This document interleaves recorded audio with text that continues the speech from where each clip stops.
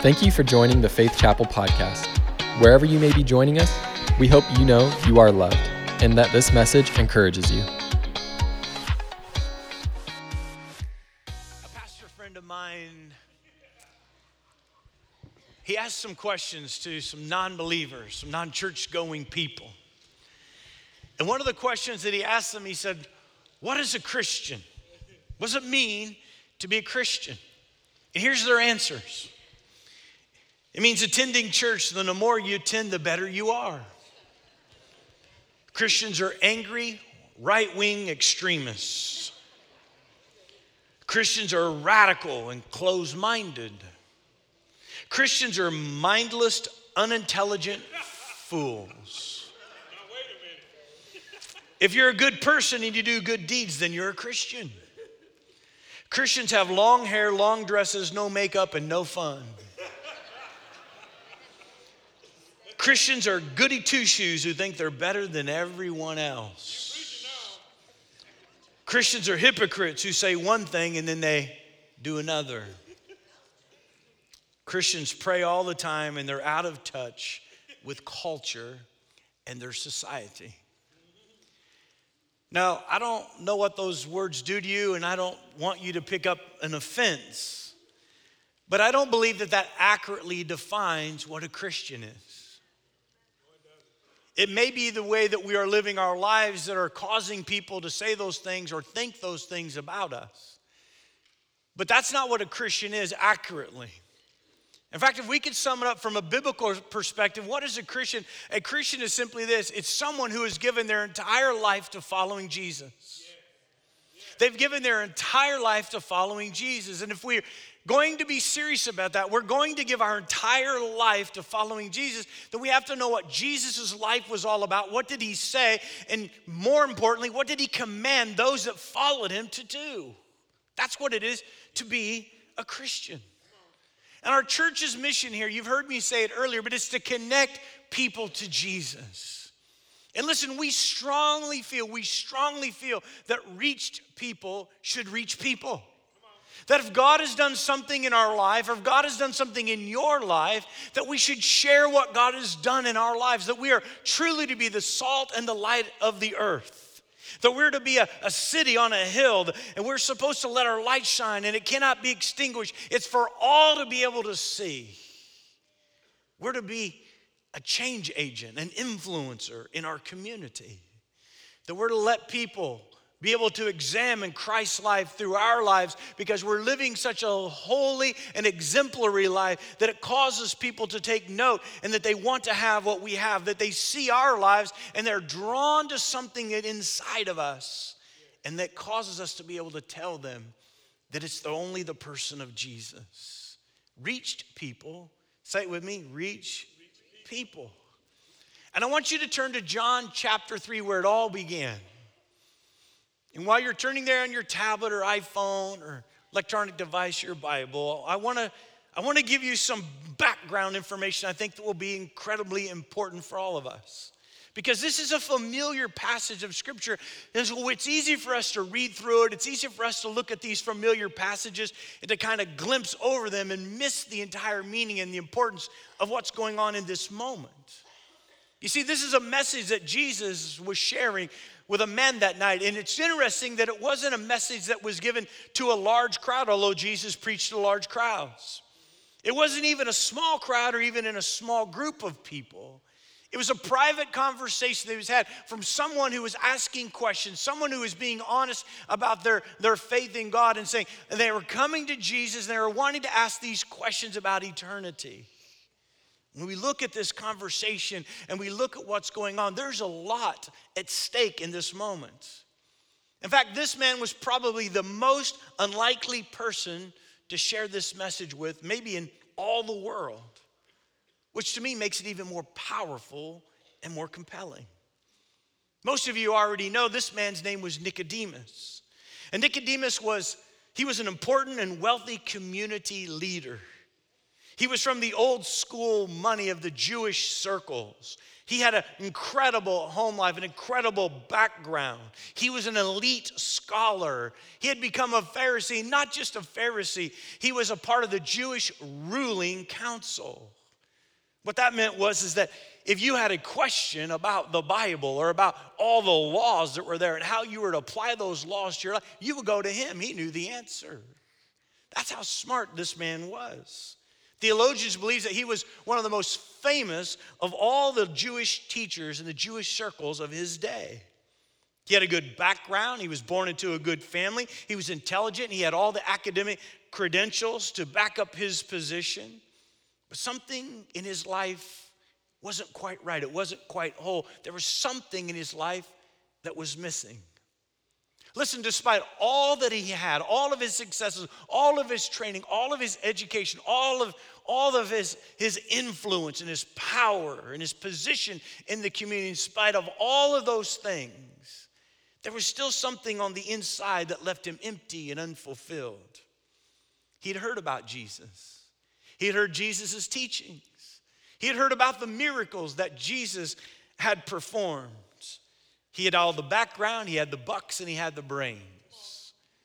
But he was drawn to seek out answers that had yet to have the solutions in his own life, in his own heart.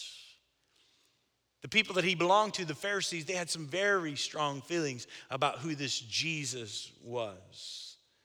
But Nicodemus, he wasn't pressured by the peer pressure of his day, those that were around him. Somehow his own curiosity, the questions, the emptiness of his own heart and soul caused him to try to take a step even beyond the pressures of that moment. So he decided to approach Jesus one night. In the middle of the night, the scripture says, in secret. Why did he do it in secret? Because he had so much on the line. If the ruling council knew that he was meeting with this hypocrite, Jesus, he would lose his status, he would lose his social position, he would lose his job, and he would be banished from the temple forever.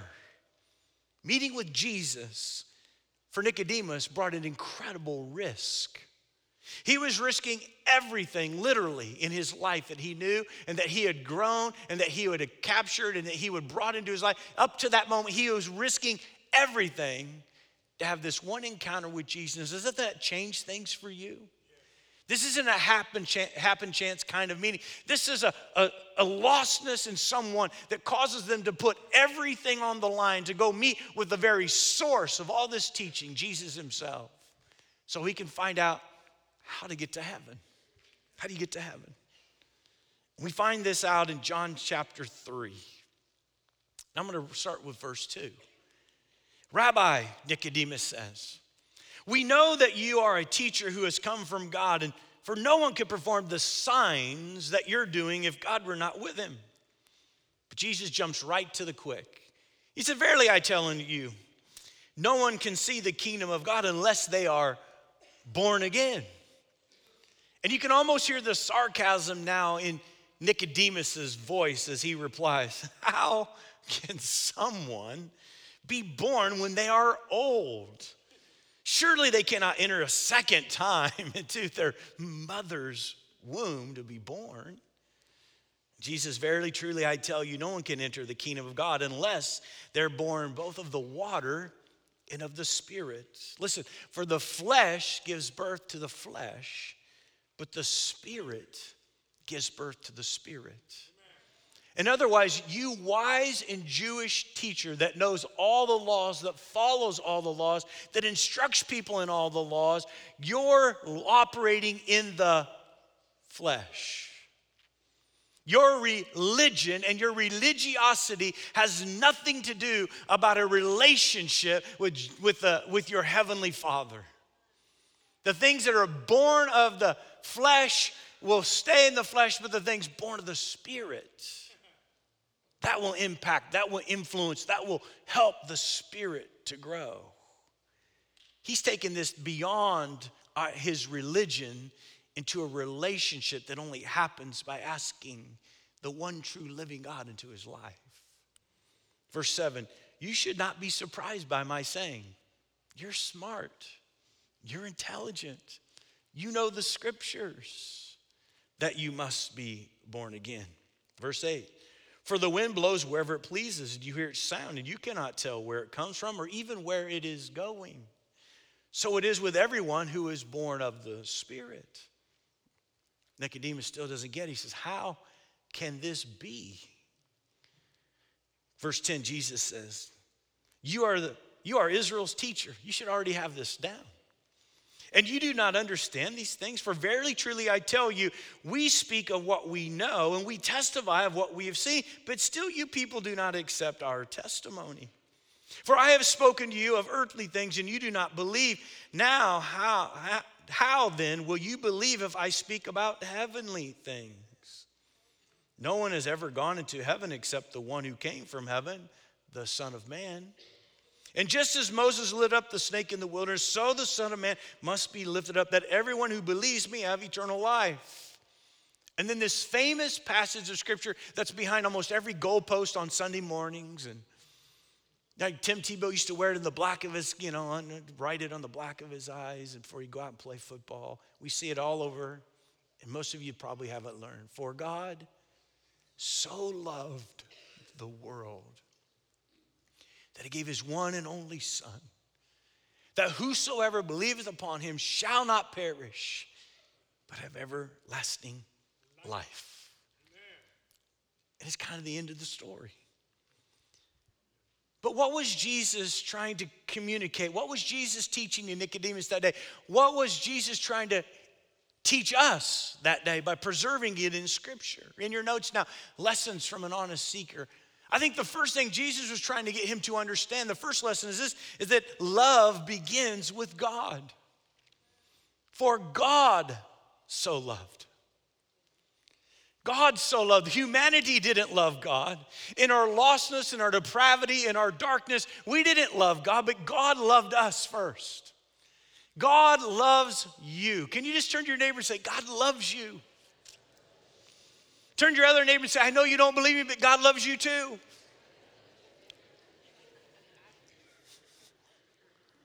God so loved.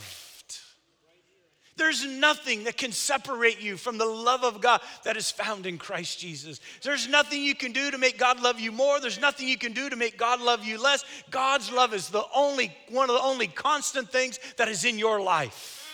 Whether you believe it, whether you're able to live that out, whether you're able to receive that truth or not, it doesn't change the fact that it is true, that God loves you unequivocally. He loves you.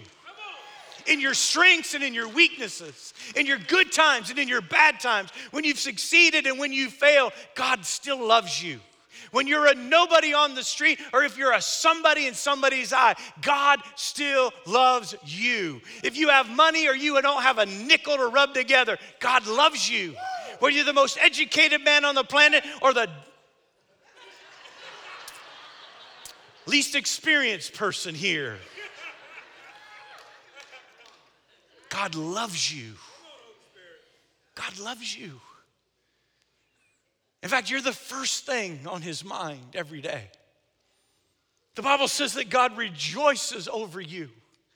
Think about it. That you're the highest form of his creation, that he's made you above the angels, that his love is constant, that his love is always wooing you to himself, that he's always revealing himself in all of nature and all that we go around and we see, that he puts people in our path. And these are the things that God does for us because of his great love for you. Amen. You may not even know what real love looks like. Maybe your upbringing, maybe your path, maybe your journey so far in life, you haven't had anybody love you unconditionally. But can I tell you, there is a heavenly Father who loves you unconditionally. There's a heavenly Father. It doesn't matter whether you've succeeded or failed. It doesn't matter you've made good choices or poor choices. He loves you just the same, just the way you are. You say, how, Pastor? How is that possible? Because God doesn't have to try to love. God is love. In 1 John chapter 4, it says, dear friends, let us love one another, for this love comes from God. What does he say? And he goes, I know there's people in the church that are unlovable. And I know you can't drum it up, and I know you can't fake it very good. But if you love from the love of the Father, the love of God that's in you, then we could all learn to love one another. Everyone who loves has been born of God and knows God. And whoever does not love does not know God. Listen, because God is, He's love. It's His very nature. It's not an attribute. It's not a characteristic. It's who He is. He knows no other way than to be loving. You make a mistake, He goes, I love you. You make an incredible poor choice in a decision, He goes, I love you. Maybe you didn't get that when you were growing up, huh? But your Heavenly Father loves you unconditionally. That's what the agape kind of love looks like in Scripture. That it is not dependent upon me at all, that all I need to do is receive this incredible, free, and incredible gift, the love of God in my life. For God so loved. God loves all of us, all over the world. Every kindred, every nation, every tribe, every language, every group of people. Every small tribe that's on a mountain somewhere or in a valley low. Maybe there's so few people that we haven't even found them yet, as happened a year ago in South America. Maybe they're so numerous of people that everybody knows them. God loves every single one of them. And what did that love do? Look in your notes, number 2. That love then made us the object of His love. For God so loved what? He so loved the world. Cosmos is the world, is the Greek word there. It's every single person in it. Black and white and rich and poor. People with every skin type and every background and every social background and every kind of training.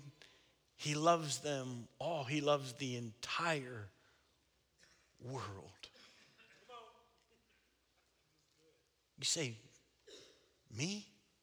Yes, you. There was an older guy that came to me years ago when I was young in ministry. He says, Pastor, I want you to know that God loves you the best. Well, I liked hearing that.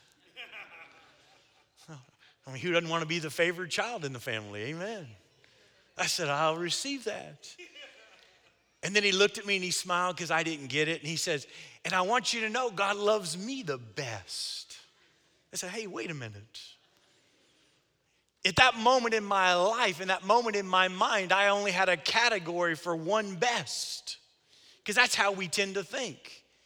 Like in football this year, there was only one team that walked out with a Super Bowl, right? Out of the Super Bowl with a trophy. There's only one best team. And it wasn't the Patriots. Amen. It wasn't the Patriots. They just got lucky, those guys, man. Tom Brady, that's all you can say, that guy. But when I thought about what he said, it caused me to realize that God being who God is, that God can love every single one of us as the best. He loves you the best. But because He's God, He can love me as the best too. God so loved the world. All of us. Jeremiah 31:3 says, I have loved you with an everlasting love. I've drawn you with unfailing kindness. See, God is not wanting any to perish, but all to come into everlasting life. Because He loves all of us. Number 3. The third lesson is that the sacrifice, what is the sacrifice of God's love? For God so loved the world that He gave His one and only Son. Now, I don't pretend to know the depth of that statement right there. In fact, I have 3 sons, And you might say, if you were in a certain circumstance or situation that required, you say, Pastor, would you give one of them so that we could live and you would have two others? I'd say, heck no. No, I'm not. That's my son. That's my son. And when Joe was born and I was in the hospital that night and Jennifer had a cesarean, so she was still medicated and laying there sleeping, and it was just Joe and I, not even 12 hours old. And they said, keep him in his crib and let him get adjusted to that so he'll sleep and when you take him home. And I'm like, no. As soon as the nurses got out of that room, I picked him up and I brought him over to where my bed was. I had him laying right up here beside me. And 2 o'clock in the morning, I'm just praying over him, and I'm a new dad, firstborn son. God says, will you give him back to me? I said, no. God, I'm not sure what that means. I don't want to do that. If I'm being honest in that moment, the reason why I didn't know is I didn't know if that meant that he had some disease or if he was going to die early and I didn't know. All I knew was this was the most precious gift that I'd ever received in my entire life. And to want to share that with anybody else seemed completely foreign to everything that I was feeling in my heart. No, God, no. And God says, do you trust me? I said, God, I trust you with everything that I have. He says, then trust me with your son. Tears streamed down both sides of my cheek, and I lifted him up. I said, God, you can have him. Whether it's for one day or 100 days or 100 years that I get to share this life with him, but you can have him. And the Holy Spirit came in that room and fell upon us. See, I don't know what it will be like to be God to say, here is my one and my only son. You can have him, world. That despite all of your ugliness, despite of your sinfulness, despite of your depravity, despite your darkness, despite your evil doing, despite your wrongdoing, despite all that you are, because the heart is desperately wicked above all things, and there is no cure for it, Scripture says. Who can know it? I'm going to go ahead and give you my one and only son. Here he is. How much did God love you? He loved you so much that he gave his one and only son to die for you.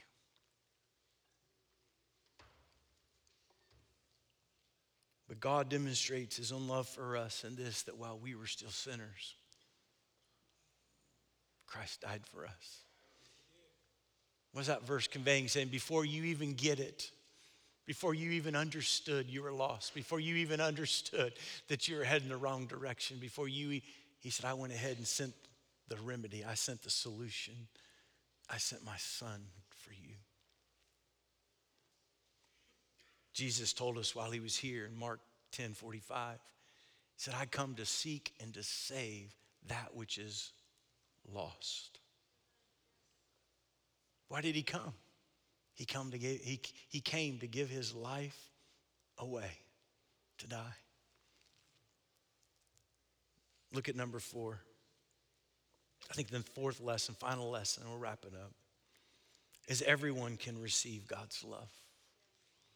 For God so loved the world that he gave his one and only son. What's it going to say? That whosoever believeth upon him shall not perish, but have everlasting life. Whoever believes. Whosoever believes. See, we tend to look at people and we put them in categories. So let me just ask you, who's more deserving of God's love? Tim Tebow or Jihadi John? Is it Billy Graham or is it Adolf Hitler? Is it Mother Teresa or the Ayatollah?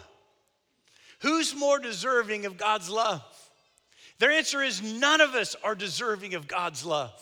But the answer also goes beyond that. And it says that God so loved the world that he gave his one and only son, that whosoever, I provided, he said, the remedy to your darkness, to your lostness, to your perishing, that whosoever believes upon me, though you are dying, and though you are headed in the wrong direction, though you are in lostness of your own sin, he said, you will find everlasting life.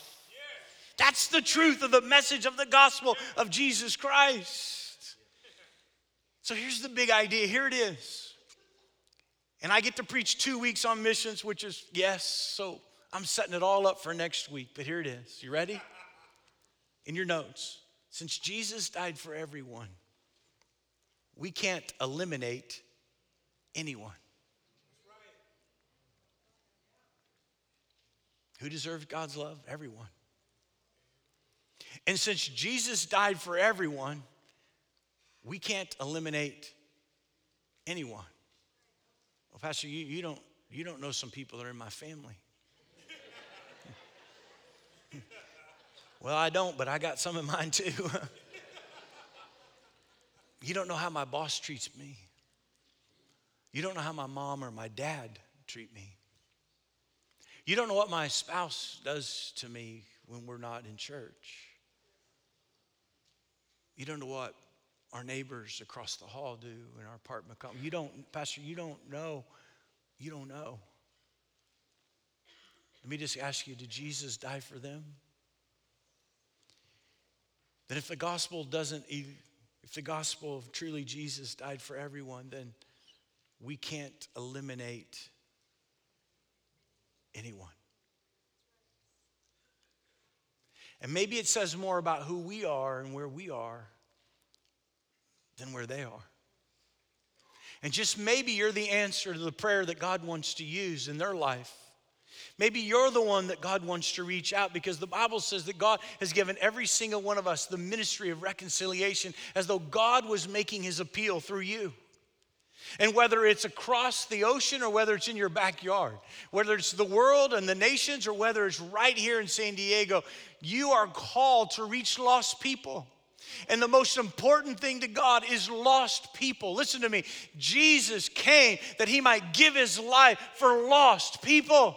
And you matter to God, and he rejoices over you, and he's glad that you're a part of his family. But you're going to spend eternity in heaven, and we're going to spend eternity in heaven together. Maybe that God didn't create it in such a way that we just need to lump together in a bunch of small groups and sing Kumbaya until we die or he comes back. Because maybe if we're just going to spend eternity together, maybe we'll have plenty of time to catch up. But maybe really what's more important is that we intentionally engage lost people and be Jesus to them. Because God so loved the world that he gave his one and only son, and that whosoever would believe upon him would not perish but have everlasting life.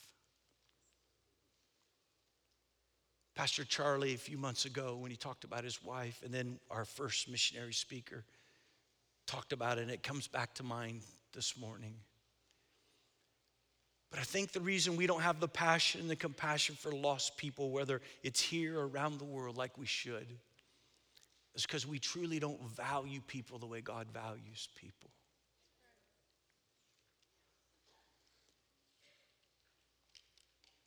God values people. He really does. And since Jesus died for everyone, we can't eliminate anyone.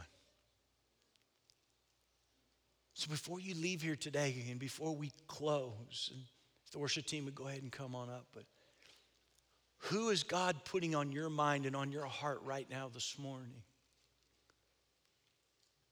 Who are you supposed to begin to pray for right now with earnestness of your own heart? that the Holy Spirit would begin to minister to them, that the Holy Spirit would bring about moments in their life, redemptive moments. What are you doing to reach out and intentionally develop relationships with lost people right here?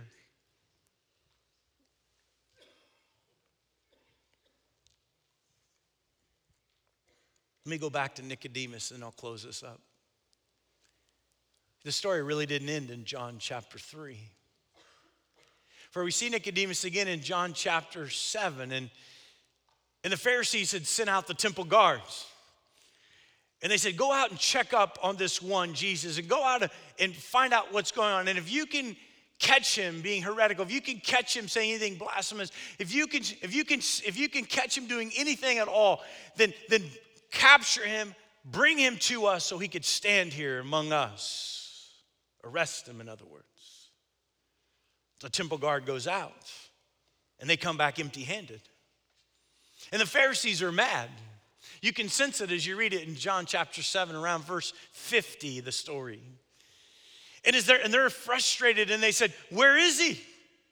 Why have you come back to us empty-handed? They said, you don't understand. We have never heard anyone who speaks like this man. We don't know anyone who talks about the kingdom of heaven like this man. We don't know anyone that is as powerful as this man. So we left him alone. And then Nicodemus speaks up. And Nicodemus, he says, isn't it our law that says that we cannot condemn anyone without first hearing him and finding out what he's doing? There seems to be something happening in Nicodemus's life. He's taking a stand, a greater stand. No longer is he in the middle of the night in secret. Now he's standing up in front of the rest of the Pharisees that are there. He's making a statement. Listen, doesn't the law state we got to know him first and know what he's doing? And then one last verse. Joseph of Arimathea, Jesus has been crucified on the cross and he's still hanging there. And Joseph of Arimathea goes to Pilate and he says, let me take Jesus down and let me bury him in a tomb. But we need your permission for that to happen. The sun is setting, it's almost Sabbath, please. Pilate says, yes, you can take his body. So Joseph of Arimathea, he makes his way to where the cross was. And the Bible very clearly says, and Nicodemus was with him. There seems to be something going on in Nicodemus's life. That what started out as a searcher, what started out as someone who was asking questions, that now publicly makes his way to the cross, helps him take Jesus' body off that cross, carries him to that tomb, and helps lay him there in a grave. And I'm just wondering if maybe you're in that same place. Because see, Jesus is for everyone. Nicodemus, he had the background, he had the bucks, and he had the brains. He had it all. And maybe you think you have it all. But can I tell you, if you don't have Jesus, you don't have anything. So many times we think the gospel is just for the downtrodden, the down and out, or those who are down on their luck, those who are struggling. And many times that causes people to take note of what's really happening in their life. And many times that causes people to come to Jesus. But I'm here to tell you that Jesus is for everyone. He's for everyone. And if you don't know him, like Nicodemus did not know him, and if you're really seeking with your hearts, can I tell you, I believe that if you'll open your heart, that God will come in. He said, behold, I stand at your heart's door and I knock. Here's what's interesting. Listen to me very carefully. I saw that verse in a brand new way this week. You know, the Bible says that Jesus would leave the 99 and find the one. You know the stories of how the parable of the prodigal son, how he ran and he put his arms around his son, he ran to him. I believe that if Jesus has to take one step to get your heart, he'll take it. If he has to take 999 steps to get your heart, he'll take it. If he has to take 9,999 steps, he'll take it, and on and on and on and on. You build a wall around your heart, he'll jump over it. Come on. Because he's trying to reveal himself to you. He's trying to help you understand the kind of depth and the length and the breadth of God's great love that he has just for you this morning. And he stands right there and he's knocking. And he said, if anyone will open the door, he said, I'll come in. So his heads are bowed, eyes are closed, no one's looking around. You're here this morning and you're saying, I need to open my heart's door. I need to let Jesus in. It's been a long time. I once served Jesus. I once let Christ in my life, but I haven't been serving him. I don't know where I'd spend eternity this morning. Then this appeals for you. Or maybe you're here and you're invited, you stumbled in the doors, you're just looking for a little inspiration, a little hope, something to get you through the week. Can I tell you, Jesus is your answer? It's not just a little inspiration, a little dabble, do you? This is something that'll stay with you for eternity. But he's waiting for you to open the door. You say, Pastor, how do I open the door? The Bible says in Romans 10, 9 and 10, if you confess with your mouth that Jesus is Lord and you believe in your heart, there's that word again. Whosoever believeth upon him, you believe in your heart. He said, you will be saved. You'll be saved. Saved from all your trespasses, saved from all your false motives, saved from all of your wrongdoing, saved from all of your sin, all of it. And he'll come in and he'll throw it as far as the east is from the west, and he'll remember it against you no more. It's gone. Why would anybody do that? Because God so loved the world that he gave his one and only Son. And if you will believe upon him, you will not perish, but you'll have everlasting life. Hey, thank you so much for joining us today. If you hadn't already, go ahead and subscribe to our podcast. If you would like to further connect with us here at Faith Chapel, visit us online at faithchapelst.com or on any social media platform at Faith Chapel SD. We hope to see you real soon.